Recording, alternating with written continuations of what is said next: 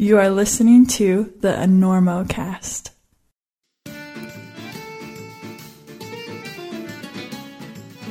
Hey, Sportiva, what are you doing over there? Wait a minute. You're not messing with the TC Pro, are you? Wait, you're trying to make them better? Come on, let's not get crazy. Just put the shoes down, walk away. We'll have another espresso and talk about this, amico. The TC Pro is pretty much perfect as is. A pair of those free-soled El Cap, for Pete's sake. Let's not forget that little Tommy Caldwell designed those with a box of Crayolas and some glitter glue, while most of us were still wondering why our downturned shoes wouldn't smear for merda. Ascoltami, fratello. The off-width maniacs are going to lose it when you change their go-to shoe. And let me tell you, you don't want to mess with those people. They're loco. Oh, wait. You're telling me Tommy and Alex have suggested some changes to make them better? Well, if those guys are down, I guess I can't complain too much. Go ahead and see what you can do. And let us know when we can check out the new improved TC Pro at Sportiva.com or try them on at our favorite local shop. But look here, Sportiva. You start futzing with those Miras, and it's pistols at dawn. Capiche?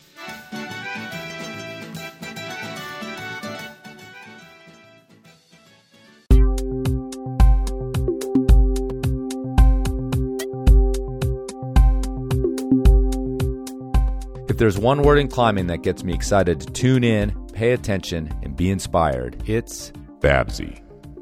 That's right. Nobody climbs like the Enormocast well-known crush, Babsy Zangirl. Nobody.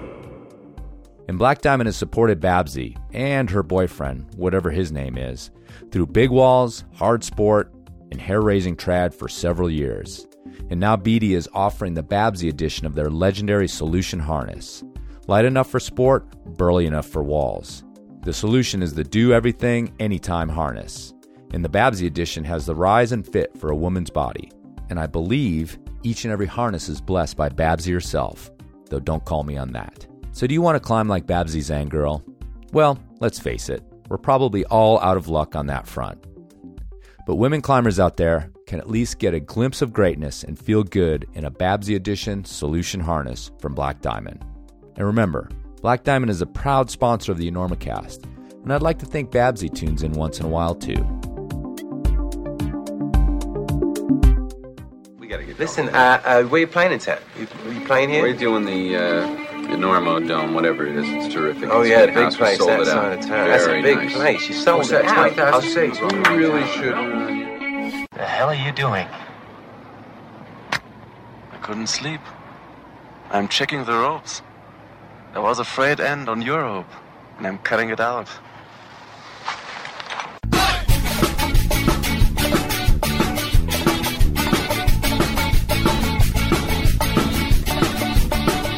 Bad weather. No, later, anytime. Today's show is brought to you by Black Diamond Equipment, with support from Maxim Ropes. And the fine folks at La Sportiva. And don't forget our charter sponsor, Bonfire Coffee. Go to bonfirecoffee.com and enter Enorma at checkout for a discount on great coffee and to support the Enormocast. And now back to the show.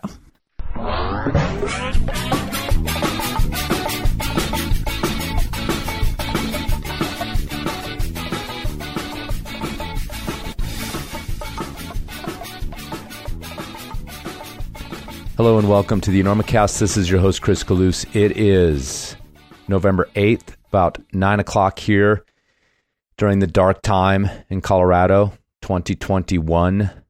And this is episode 230 of the Enormocast, a conversation with climber Paul Pritchard. And yes, in much of the United States, we have gone past daylight savings time. We fell back. It is now the dark time until the spring, and many of you are probably contemplating doing something horrible, like going ice climbing. With any luck this year, I will not give in to that temptation, although the actual temptation to be an ice climber it's not even really a spark anymore. I used to be there every once in a while. I'd dip into Ouray and swing some modern tools, and for a little moment, I'd be like, man, maybe I should get back into this whole thing. But a few minutes later, back in the hot tub, I come to my senses. Anyway, enjoy yourself if you're into that sort of thing. On today's show, Paul Pritchard. I feel like I need to give Paul Pritchard a pretty thorough introduction before we get to this interview. Paul showed up on the Enormocast on the occasion of releasing his fourth book titled The Mountain Path, A Climber's Journey Between Life and Death. And the name Paul Pritchard has probably come across your radar mostly because of his accident on the totem pole, which, due to rockfall, left him hemiplegic, meaning half of his body is paralyzed because it crushed much of his left hemisphere. Certainly should have died in many, many instances during the rescue and everything else, but he managed to live, and he spent the last 20 years since that happened, 22 years actually, as a changed man. And that's the bulk of what we talk about in this interview. So we'll wait to talk about that till we get there. But Paul climbed during that era that I think has become so storied from the UK climbing scene. The scene of guys and girls, mostly guys, going out, climbing super hard, very scary routes, no fall routes, bad gear routes, ground up, no rehearsing, all that sort of thing. That's become, I think, very much part of our mythology, and a whole crew of mythical climbers that went along with Paul. And when we talk about dirtbag existence, it's about as dirtbaggy as it gets. Yeah, and in the 80s in Wales and places like Golgarth and a bunch of other places whose names I'm going to not dare to pronounce, but slate climbing, quarry climbing, Paul was actually one of the best and the brightest of the whole bunch, frequently climbing routes that remain as test pieces even 30 years later. And Paul recounted those dull climbing years in a very classic book called Deep Play.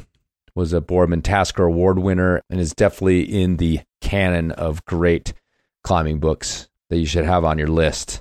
And after surviving that era, barely, literally dying one time, coming back to life, which we talk about in the interview, Paul went on to climb all over the world, putting up routes and repeating hard routes and attempting routes in the Karakoram and Patagonia and Baffin, on El Cap, Kyrgyzstan, Brazil, Bolivia, Borneo. A lot of these places that, expeditions go every year. Paul and his cohort were likely some of the first people there, rock climbing anyway. But yeah, then everything changed in 1998 when he was climbing the totem pole. And in a very freak accident, he was hanging on the rope and it swung around and dislodged a very sharp rock, as he describes in his book, sort of axe-shaped, and basically took out his left hemisphere of his brain. Sitting on a ledge, he should have bled out. He probably did die on that ledge and come back to life during a very extraordinary rescue, and then spent a full year in therapy trying to gain his speech back, trying to be able to walk and do things for himself, as half of his body remains to this day paralyzed. But it was an extraordinary recovery that's kind of ongoing, and Paul has a very interesting attitude about it, which I'll leave to the interview, but has gone on to climb again, to do incredible rides on his recumbent tricycle, including riding to Everest Base Camp all the way through Tibet, as well as riding from the lowest spot in Australia to the highest spot over, several thousand kilometers. And not to mention the fact that Paul started a family since his accident as well, including raising a son who's gone to the Himalaya with his dad and hopes to climb the totem pole one day as well. So Paul has led an extraordinary life, actually, and in some ways more extraordinary than all that climbing that he did prior to the accident. It was refreshing to talk to somebody who met the challenge of what happened to him on the totem pole with both courage and acceptance. And please stick around to the end for some final thoughts on Paul Pritchard from the Jam Crack Podcast's Nile Grimes.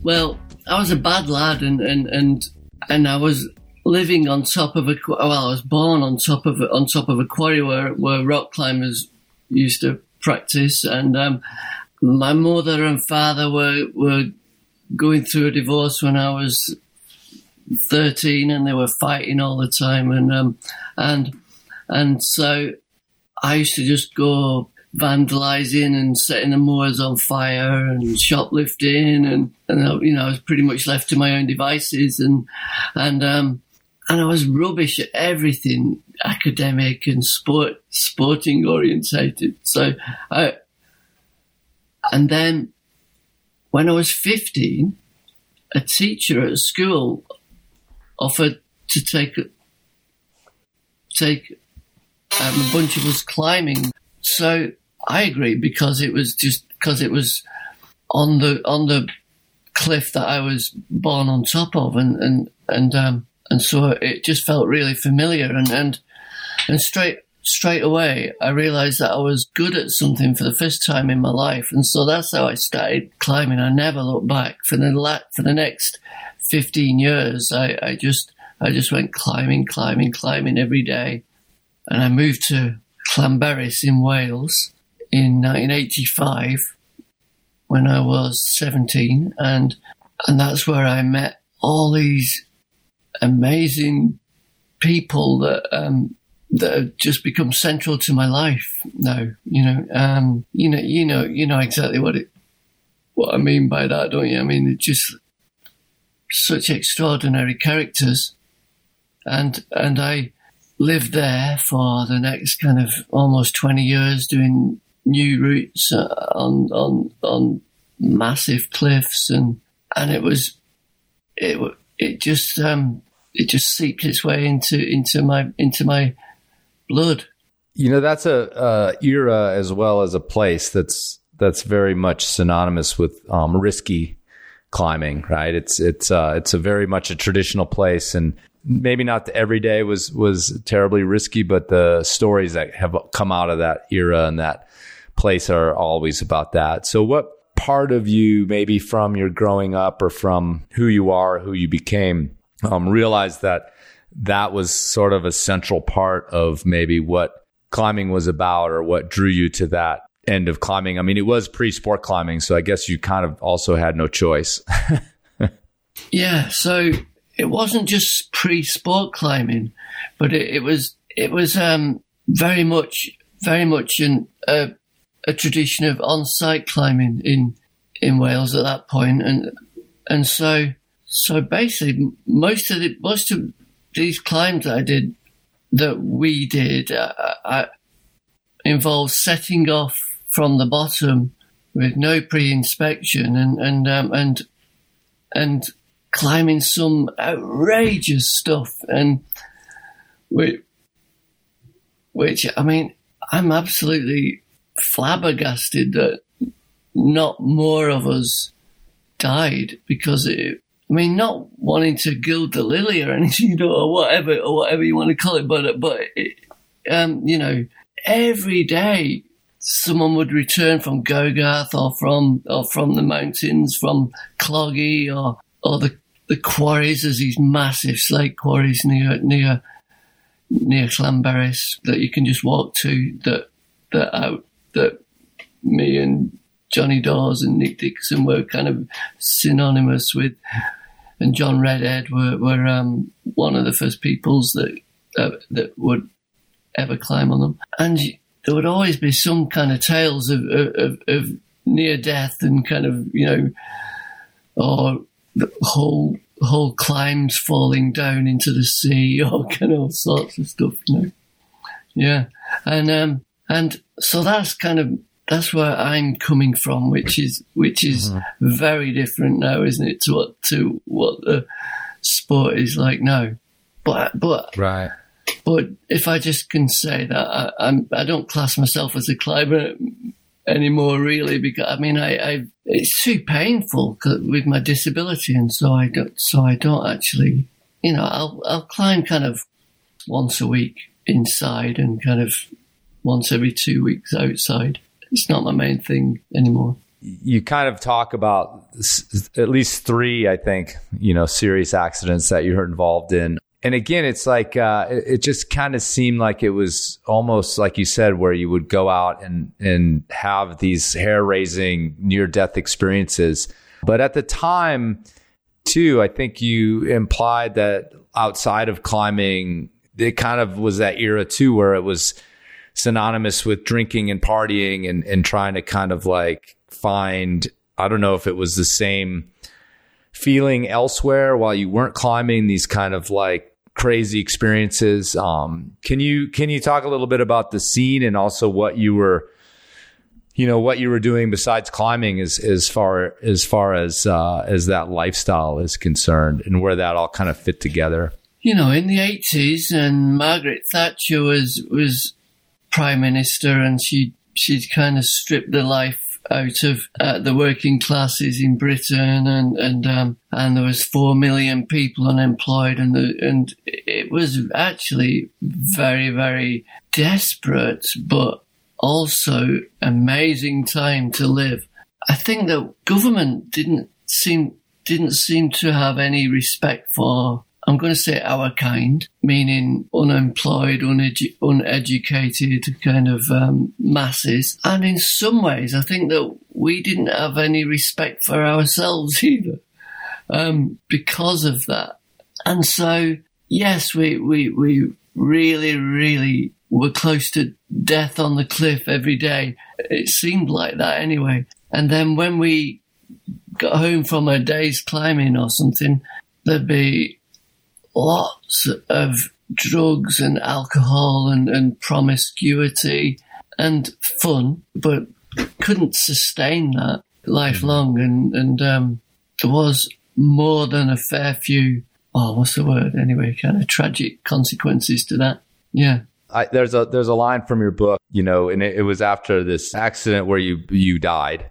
To put it frankly, as you do often in the book, having fallen and then basically, and maybe you can recount this a little bit for us, but basically drowned and then was brought back to life by your partner, literally. But the line it really stuck out to me was, you were brought back to come back to the torture of being alive.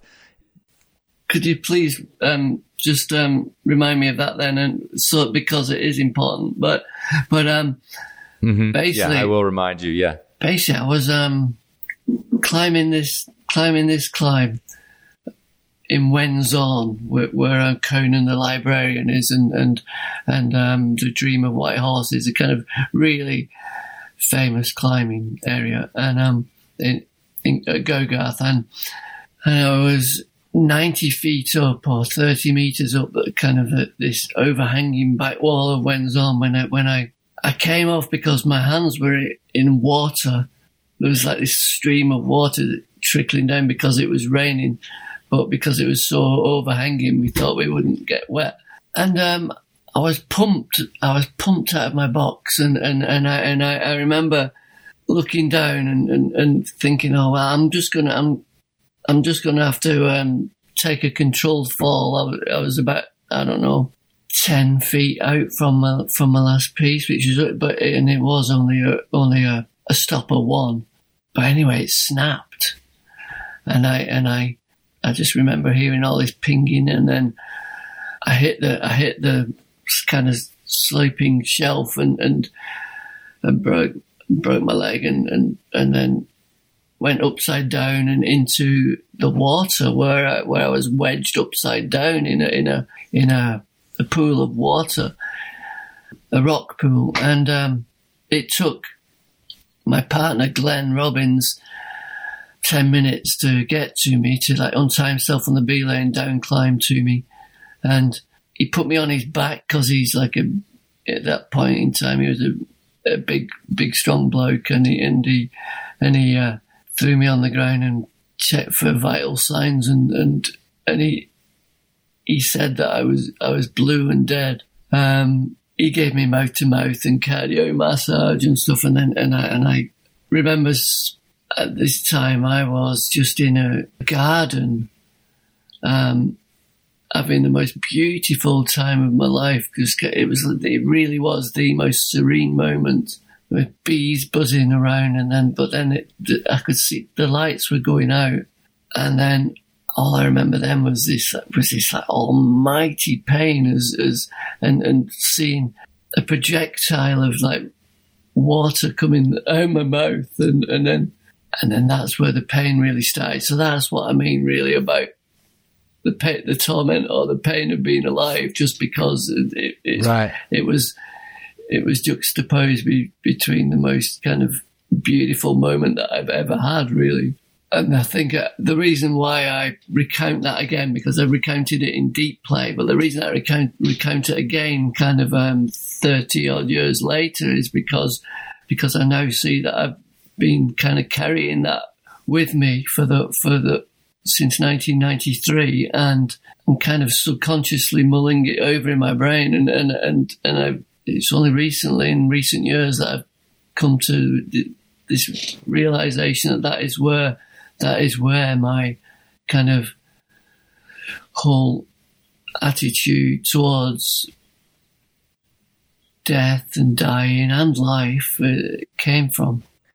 You yourself admit to being someone who can like take and just, work away at layers of meaning and everyday things in your life now. So I'm just curious, I'm trying to think of that scene if at the moment or in the months after when you were recovering, was it just still full steam ahead? This is my life, or was there? Do you recall if there was an immediate kind of effect on who you were and how you were climbing and how you were relating to other people? No, there's no immediate effect. I think I wrote about how I just kind of went.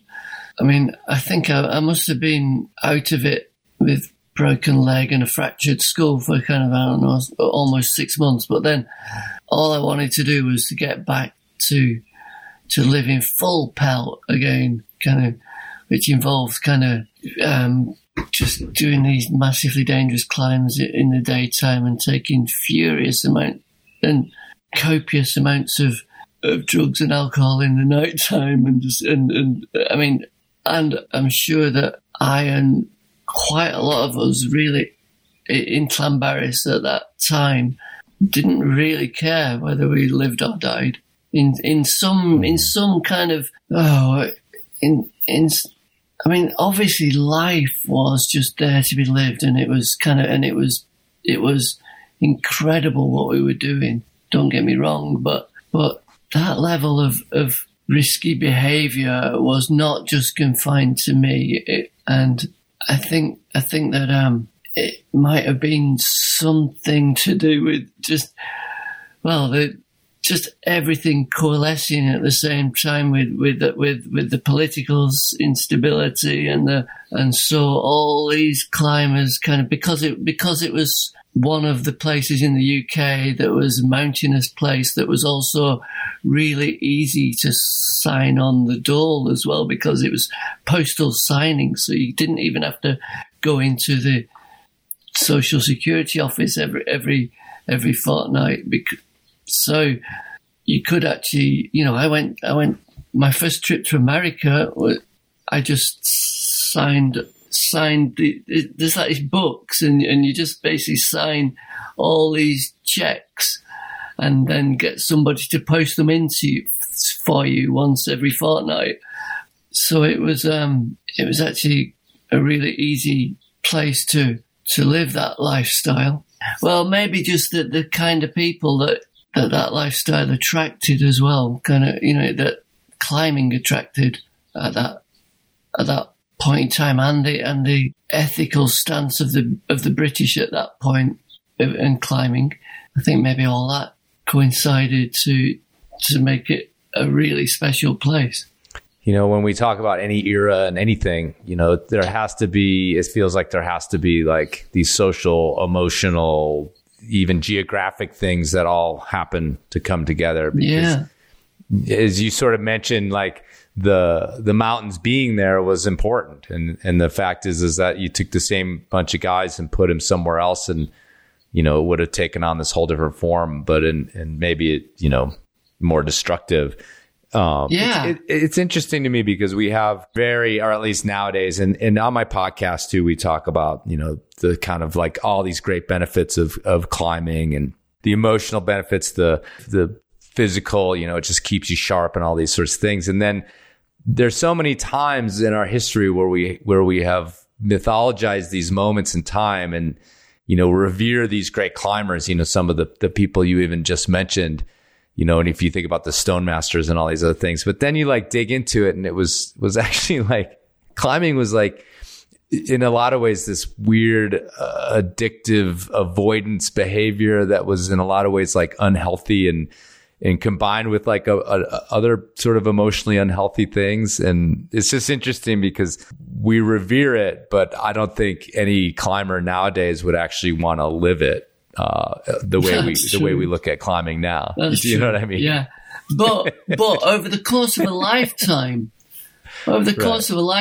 you can actually see, yes, I might have been a bit of a dickhead back then, but amongst dickheads, but in fact, there was a lot of learning going on there that is now some of my most profound learning has happened back then, and so it's actually, I guess, nothing's black and white, is it? No, never, right? And I think that's part of what you've learned, right? Is that there's a lot of interpretation, but the sort of event that this was all leading up to, and that I think clearly is the most, I don't know if important is the right word, but pivotal event in your life, what happened on the totem pole.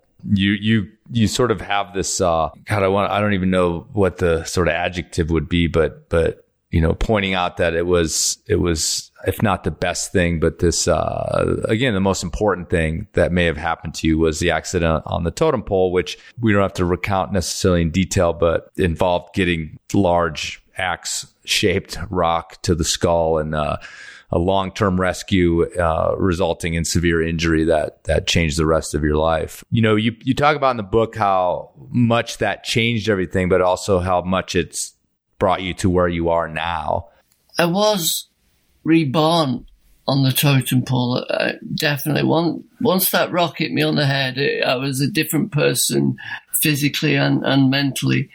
And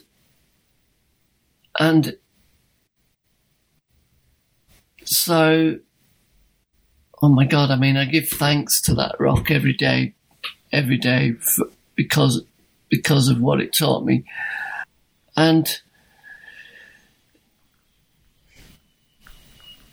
it did teach me how to accept. Well, how to accept pretty much everything. Because I think even now, obviously, I'm still living with the consequences of that accident. I'm a hemiplegic, so half my body is paralyzed.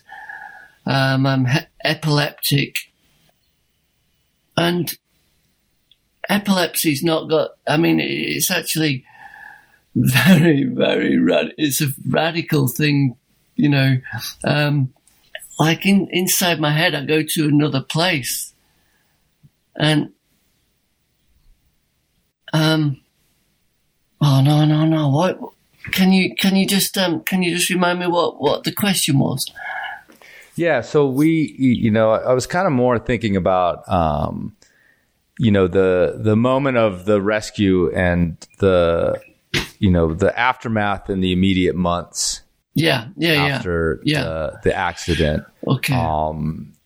Because I think about it as a climber, and I actually had a conversation with someone today that even mentioned, just the idea of losing their ability to, be an athlete would be this terrible blow to them. And I think most of us climbers have this idea that if I suddenly these things happen to me, it's this callous idea that like just roll me off the cliff or end it before I have to deal with it. It's quite. So I'm wondering, you felt that, and that changed into something else. And at least my impression was that there was something of a moment of epiphany to decide that. This is something I'm going to have to face. Yeah. So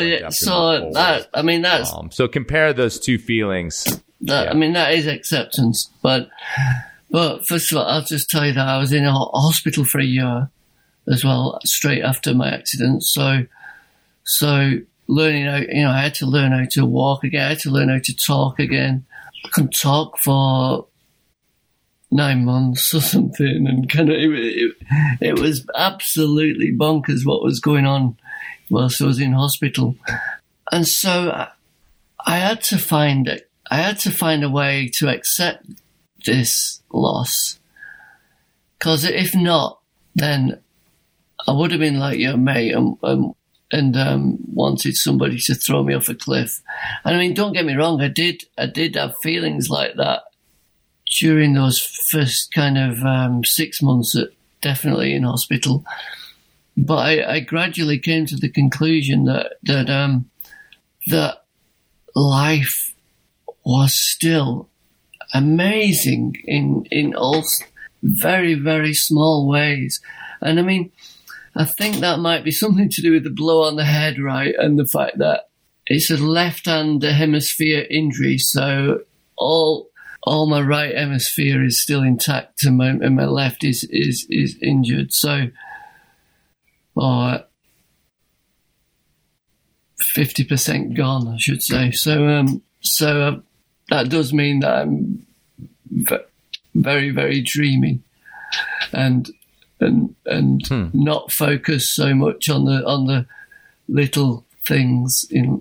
Whereas some other head injuries that I saw were during my year in hospital were like just absolutely appalling, you know. So I know that I am very, very lucky to be alive and to still have my intellect intact. And so that's kind of where I'm coming from.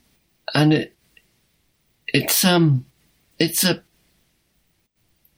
I can't see it any other way. And I know a lot of people get annoyed with my positivity, but I can't actually see another way to be. I mean, obviously I've got compassion for those that don't see life that way, and obviously my depression that I just talked about was in no way clinical depression. It was just this circumstantial depression, you know, that it was still real, and I still had to take medication for it, but it went away quite quickly compared to this. I know there's just some folk that with whatever you want to call it, chemical imbalances and stuff, that have a really hard time with depression.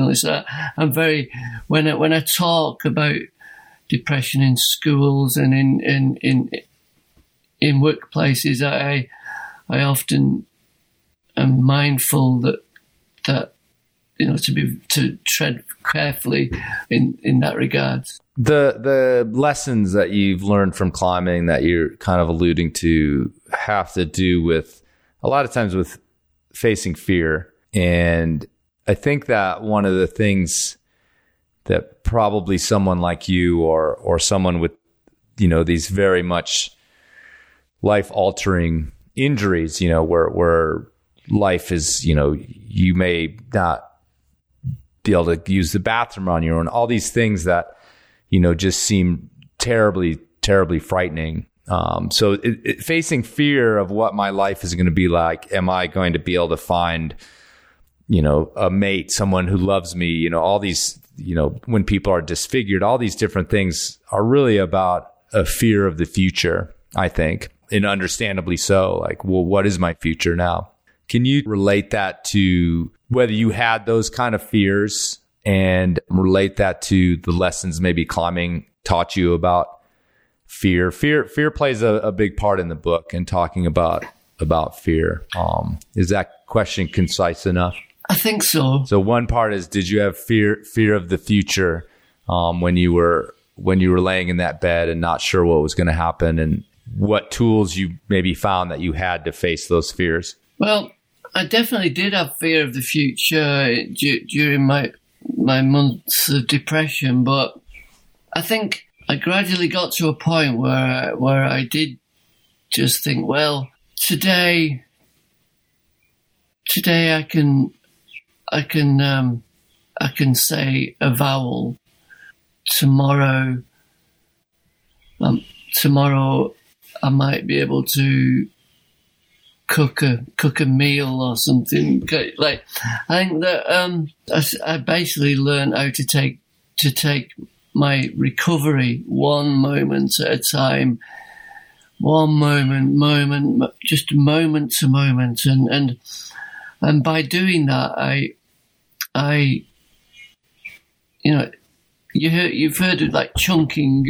I'm sure, like being able to put things into chunks if they seem too big. Well, I just radically chunked my life until so moment to moment, and that's Buddhism 101 as well, isn't it? I learned to discover as well, that kind of there is nothing else but this moment, and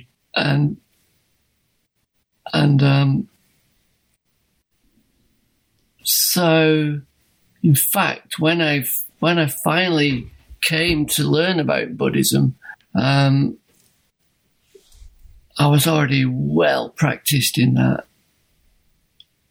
take moment to moment business. And so, I mean, I should just say here, I'm not a Buddhist or anything like that, but I just have a great respect for Buddhist philosophy. That's all. How did that come into your life? I mean, the book is that's kind of its method is comparing some of your struggles and some of your climbing and to the sort of Buddhist paths. So where did Buddhism come into your life? I mean, I'd obviously seen kind of Buddhists and Hindus, holy people and stuff in the Himalayas, but I never really thought about it at all.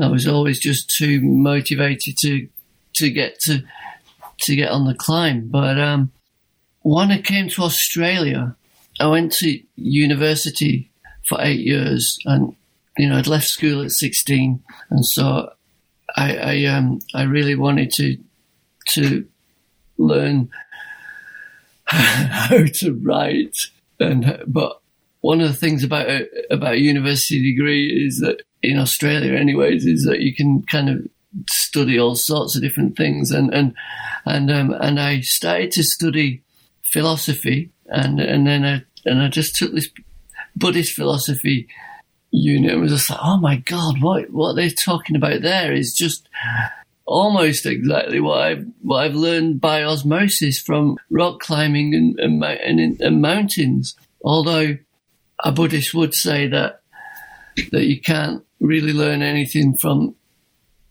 about yourself from the outside, and that it's all got to come from within, and so it's your breath and your bodily sensations, and that's kind of where I disagree, because a Buddhist would say that because everything's impermanent, the only constant is your breath. I think that's what they would say, and whereas I always think, well, your breath and your bodily sensations are just as impermanent as the rock that is liable to erosion, or glaciers that are totally changing all the time, and so I don't see any problem with climbing as a meditation.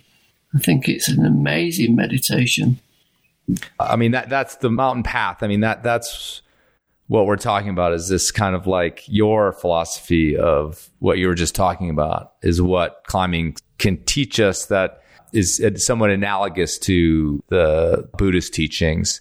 But the one thing that I actually kind of wonder about within all that, and how you deal with the ego part of climbing, even if we go back to certainly era that you were in, was certainly full of one-upsmanship and, trying to kind of outdo each other on these get to these climbs first, and certainly admiration for each other, but also like wanting to be the best or be the one who gets something first. Because I like to feel this way too, that climbing is this meditation, and you can learn these sort of deep things about yourself. It's like a crucible at times to expose your weaknesses, whether they're mental, physical.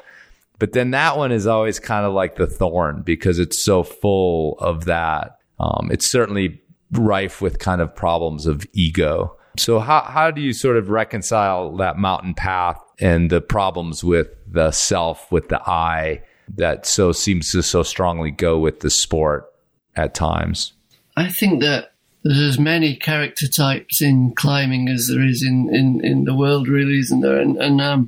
And people climb for all different reasons, and sometimes those reasons might be mistaken reasons, and the same as people might hike competitively but then not see the next step in front of them. And I think I say it in the book, really, that like it is possible to get a great deal out of climbing, a great deal of spiritual awareness out of climbing and mountaineering, but only if you do it mindfully, if you're mindful about what you're doing. And that goes to every aspect of life anyway, doesn't it, I think? But there's something about risk and coping with your fears that make climbing special, I think. I mean, I've heard it called yoga for cheats, because it's such a fast way of gaining awareness. How difficult is it for you to write and to get a finished form of a book? Well, this one was particularly hard. It was hard because I've got 3 kids and almost no time to write. But my other books really have just been telling a story, telling what I did that day, like kind of quite simple, easy writing, really, even if it is still quite compelling. Whereas this book, I mean, there's a lot of kind of philosophy in there that I felt I knew, but I had to go back and read all these books. I've got so many philosophy books now that I kind of used for research. The more that I researched one aspect of some philosophy, it just opened this door where I would just go down this rabbit hole. So that's really why this book took me 6 years to write. But it was a really lovely 6 years, and I wouldn't have spent it any differently. And Ed Douglas, my editor, he reeled me in from some of my more way out flights of fancy. Yeah.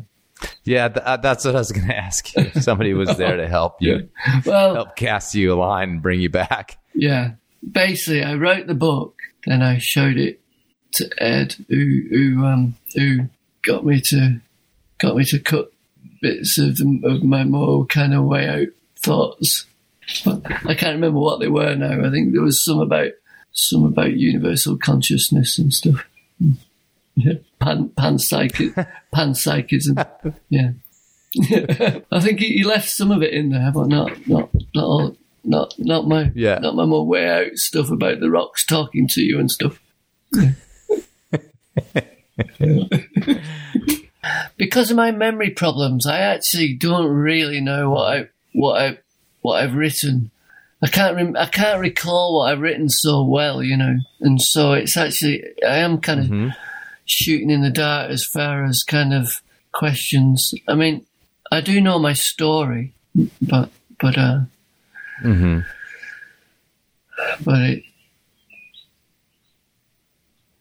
it would have been good to have got a couple of quotes from other people. I was thinking actually of what other people have said about fear and death. and stuff. But yeah, probably not though, because that's just kind of some old 19th century footy-duddies, isn't it? Man?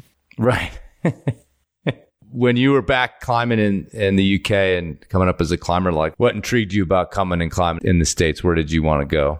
I came on my own, and I landed in LA, and went straight to Joshua Tree. I think I'd seen an article by John Backer in High magazine, I guess, in the UK, and just wanted to experience some kind of Californian rock. But I mean, I ended up being there for 6 months. Well, spending maybe 3 months in Waco tanks with getting to know Todd Skinner and Paul Piana really well, and then we went up north to Oregon, and I don't know. When was it? This was in '85. So just as the dawn of kind of that whole Smith Rock scene, and climbing with the Metolius crowd and Scott Franklin and Darius Azin, Alan Watts, and then so that whole Western vibe. Yeah, very, very nice. Did you get to Yosemite? Not on that trip. I mean, on subsequent trips in the 90s, I went to Yosemite and did a new route on El Cap called Adrift. Kind of a series of variations, really, but it encompassed the first 8 pitches of the Dawn Wall. I think it was Kevin who was stripping heads in a fall on Adrift in the movie. Yeah. So you went back to climb the totem pole 18 years later, and in the book you admit that you can't quite necessarily put it succinctly, at least, why that became important to you. And again, couched in this idea of letting go of some of these things, or not having expectations around, it's not like you were there for revenge or anything like that, I mean, I'm just a great believer in gut feelings and instinct, and if you feel like doing it and your heart tells you to, you probably should do it. And ever since that day 5 or 6 years ago, I'm definitely less worried about things, and I do see the bigger picture even more, and it's hard to know whether that's also to do with my meditation practice, but I saw that it was important for me to finish what I'd started, 18 years before, and I even if I couldn't put it into words, and it has improved my life no end. I mean, as a disabled person, I take lots of shit with like people being suspicious of me, and when I'm taking photos of my son at the school grounds or at the soccer pitch, or looking for my daughter in the school grounds, and I've even been attacked physically on 2 occasions now, and I even can see why that happens, and don't hold any animosity towards those people, and I would have done 5 years ago, 6 years ago. I feel like going back to to a place that has done me so much harm, and yet is very, very important for me, and I think I might have even ended the book by saying that it did me so much good. Do you still do your pilgrimage out there, or did that put that to rest as well? Oh no, I still do. You talked about returning there. I still go every year on February the 13th, and in fact, my son wants to climb it when he's 18. He's nearly 15 now, so I might do it again in 3 or 4 years' time. So, somewhere in this period, as you've grown, you found cycling, you found the trike, and have done some amazing journeys on that. It seems like it feels like a discovery. It feels like you found I don't know. It feels like it's become this really important part of your life. These long trips on the trike. So can you talk a little bit about that? About how you kind of like decided that would be part of your life, and what it means to you to be able to do these trips on this bike? I think I said that climbing was painful for me. I mean, it actually is. So I just do it as a challenge, really. But cycling my trike is not painful at all. So I do love doing it. I do miss that kind of poetic dance of rock climbing. I just can't get it anymore. When I climb, you should see me climbing. I'm just rubbish at it, and kind of, it takes me a long time to put my foot on a hold, and the hold might be like a shoebox size hold.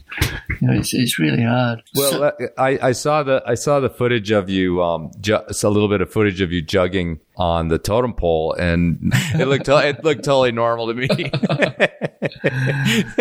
Oh, that's good. Most people, that's what it looks like. That's good to know. Anyhow, just yeah. That's good to know, because Andy Kirkpatrick told me that my technique and my system was a mess. Anyway, but yeah, back to the trike. I mean, does it? Yeah. Does it play an important role for you as far as challenge and adventure and freedom and things like that? It does, yeah. I normally try to go with other disabled people, and so in Tibet I was with this on the Everest base camp ride. I was with this woman with arthritis, and on the lowest to highest from Lake Air or Katithanda to Mount Kosciuszko. That was on a tandem trike with a blind guy on the back, my mate Duncan. And so I do use it as a kind of vehicle for disability awareness, basically. Yeah. And it's really good for that, because these trips often take kind of months to lead up to, so it's so you can kind of get a lot of awareness going. Yeah. Is it easy to talk these people into doing this? Because I feel like you're the kind of guy that like when the phone rings and it's your number, they kind of maybe get a little nervous to answer to see what you've got on your mind. I think they do get a little bit nervous. Yeah. Although next June, that's next June we're going to me and this blind friend and a guy with cystic fibrosis and another head injury who's all over the place, very, very funny. We're going to do a long distance walk along the spine of the West MacDonnell Ranges, kind of out in the Australian desert. So that's next June. So that's what we're going to do next. It's pretty hard being in Australia at the moment because nobody's allowed in or out, and it's so we have got to look to domestic kind of adventures, which has actually been quite an eye opener in itself, I think. Because it's a guy like you who's climbed worldwide and traveled so much. It's hard to remember that there's amazing things in Australia. It's big enough that it's not really your backyard, but domestically. No. Yeah. You've published this book. I believe it's your fourth book. Yeah, fourth book. Well, you talk a lot about Buddhist wisdom in there, and that a lot of times confronting fear involves wisdom. You wrote this book. It's essentially, again, amusing a sort of a melding of climbing with some of these Buddhist philosophies and the lessons that you've learned from, especially from your struggles with climbing and facing fears. But what do you suppose is the thing that, as a climber, as I read it, I was like delving. I'm like, well, what is in here for me? is there a takeaway that you would be pleased if I had, or if a climber has, when they read this book and learn from your experiences, something that I should you would hope that I would take away from a book like The Mountain Path? Just to climb more mindfully would be a beautiful start, and it doesn't even have to be an all at once. It can be a process of just noticing things. I think that everybody can notice moments to moment while they climb. What's your thoughts? Thinking about everything you've been through, it's quite a big idea to swallow. But I understand where it comes from. This idea that you see this accident that almost killed you, that changed your life, that made climbing forever, as you just said, something that's, it's a challenge, but it's painful. You lost the dance. I have to think a lot about that. I have to think a lot about someone like yourself that would look at that then and turn it into maybe give thanks to the rock that it's changed your life so much. It is a pretty extreme stance. I know that, but I think if something like this does happen to you, it's the best stance to take, and I think that is also a stance that I can offer to other climbers and other people in general, because it does open the door for absolutely living life to the full. And that doesn't mean living it at 1,000,000 miles an hour, but just being present to every moment. I haven't had a lot of time to think about this, but there was, it engenders in me just like it just flashes into my head like skepticism. Like, does he really think that? Is that, when you describe waking up in the morning and, the troubles that you have and getting out of bed and falling on the floor and, having to uncurl your fingers. And I guess it's a mirror of my own maybe weakness in that, where I would be like, I don't think I could praise the rock. I just don't know if I could. And so I think one thing that I was kind of curious about is the book is a lot about having arrived there, but how much struggle was there with that, in terms of accepting that in a true way, like accepting it not just as a platitude, but as something that, well, I think central to platitudes, so to speak. Platitudes can be useful. If you say them every day, you get to believe them, don't you? But anyway, I climb 514. I climb 514. I climb 514. Anyway. Oh, no. I'll give that a go. Bit that I wanted to say then, I've lost it. Oh, no. You had said that repeating platitudes, you get to believe the platitudes and the struggle. I was wondering about, again, like arriving at this place of truly believing this as a core part of your being. So this is what the book's about. The Mountain Path is not really about my injury at all. It's about the fact that all these things in my whole journey leading up to that accident taught me so much about being mindful and about coping with fear and about everybody being one entity. And so it doesn't make any sense to hate, because you're just hating yourself. And all that was with me when the rock hit me on the head. And so it took me a while to realize that, but that is what climbing can teach one if you let it.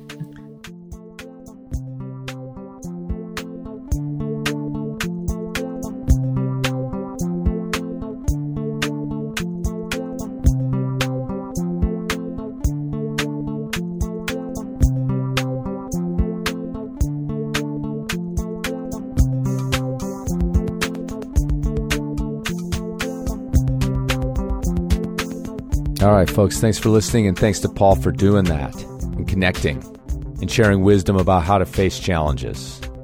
Challenges much bigger than just red pointing your latest project, for sure. So if you want to follow along with what Paul's up to, you can go to paulpritchard.com.au, and I'd highly recommend going back and checking out his first 3 books. I've read Deep Play and The Totem Pole, both extraordinary, both part of the canon, both award-winning. And The Longest Climb is another Boardman Tasker Award-winning book, so I'm sure it's exceptional. And of course, The Mountain Path is also available. It's published by Vertebrate Publishing, a UK house, but, it's available where you get your books.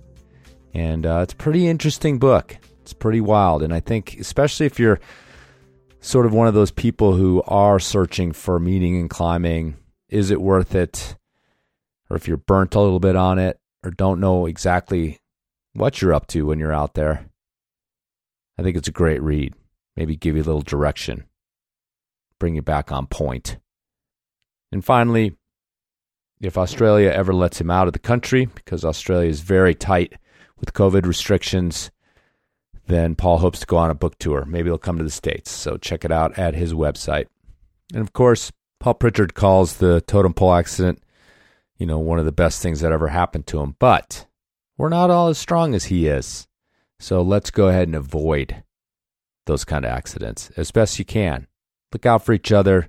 Pay attention. Have situational awareness, as Conrad Anker puts it, when you're climbing. And of course, check your knots.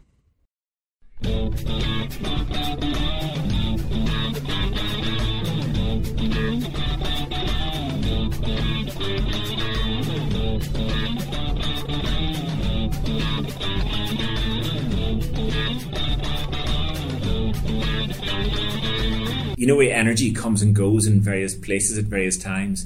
And Llanberis in Snowdonia, North Wales, had been a place where climbers had gone over generations. And there was a 60s generation, which was kind of like a weird sort of hippie, in some ways it sounds amazing, in some ways horrible. Sort of all these sort of hippie men doing the thing in the sort of the casualty, a very sort of high casualty sort of place. You get the impression. Like sort of pretty full on, but then that waned, and then in the mid-80s the climbers came back to it again, and Paul was kind of one of the leading people. He brought a real spirit to the place, and was kind of the main protagonist of the group, including people like Johnny Dawes, Stevie Haston, Trevor Hodgson, lots of other people like that. But Paul, to me, seemed to be the sort of the primary spirit of the place. These guys are all dressed really badly, really unhealthy. In that era, the mid-80s, it was a kind of fairly anarchic thing, and there's things like shoplifting was what they'd all do. All climbers, myself included, once you get into climbing, you realize things like shoplifting and stealing are part of the culture, and you would engage in this sort of storied things like that of misbehaviour. And I guess Paul was very much in that world, but sort of also at the same time climbing incredibly bold routes, very, very unphysical routes, maybe in some ways. I'm no judge because I didn't climb at that standard, but typically more very dangerous, very adventurous climbs in fairly good style. And they're up at really unhealthy people, lots of alcohol, lots of late nights, parties, and then get up, wipe your eyes, and go and push it out in some crazy sea cliff somewhere. Like very living for the moment, and when I first got into climbing, that was the legends you read about, and that formed my impression of what climbing should be. So Paul was always at the centre of that. As I said, they're terrible dressers, like really little, laddered lycra tights. I think it was Paul went to Waco Tanks one time, and they all wore these blazers, British blazers and sports jacket, and he had one, and the sleeve had come away from it, but he'd wear the coat and wear the sleeve, even though the sleeve wasn't attached to the coat, and maybe wear 2 shirts underneath. That whole awful look was part of the whole thing. So there was a culture around it, and there was the music. But Paul was an incredibly bold climber, but such a beautiful person. Like he really always struck me as a very lovely, kind person, because all these when you meet lots of top climbers, often there's self-obsession and their centeredness of a scene or a clique turns them off a little bit from people around, and that's not always true. But Paul was somebody with whom you always felt you could go up and say hello and feel appreciated by. I've got a very high opinion of him, and he seemed to put lots back into the sport and through his kindness and through his activities, and which was eventually curtailed through accidents, and he's taken that. He gives now in different ways through his post-injury life, and he seems very engaged in the world still. But yeah, lovely, a very, very kind, beautiful person who you'd happily spend time with.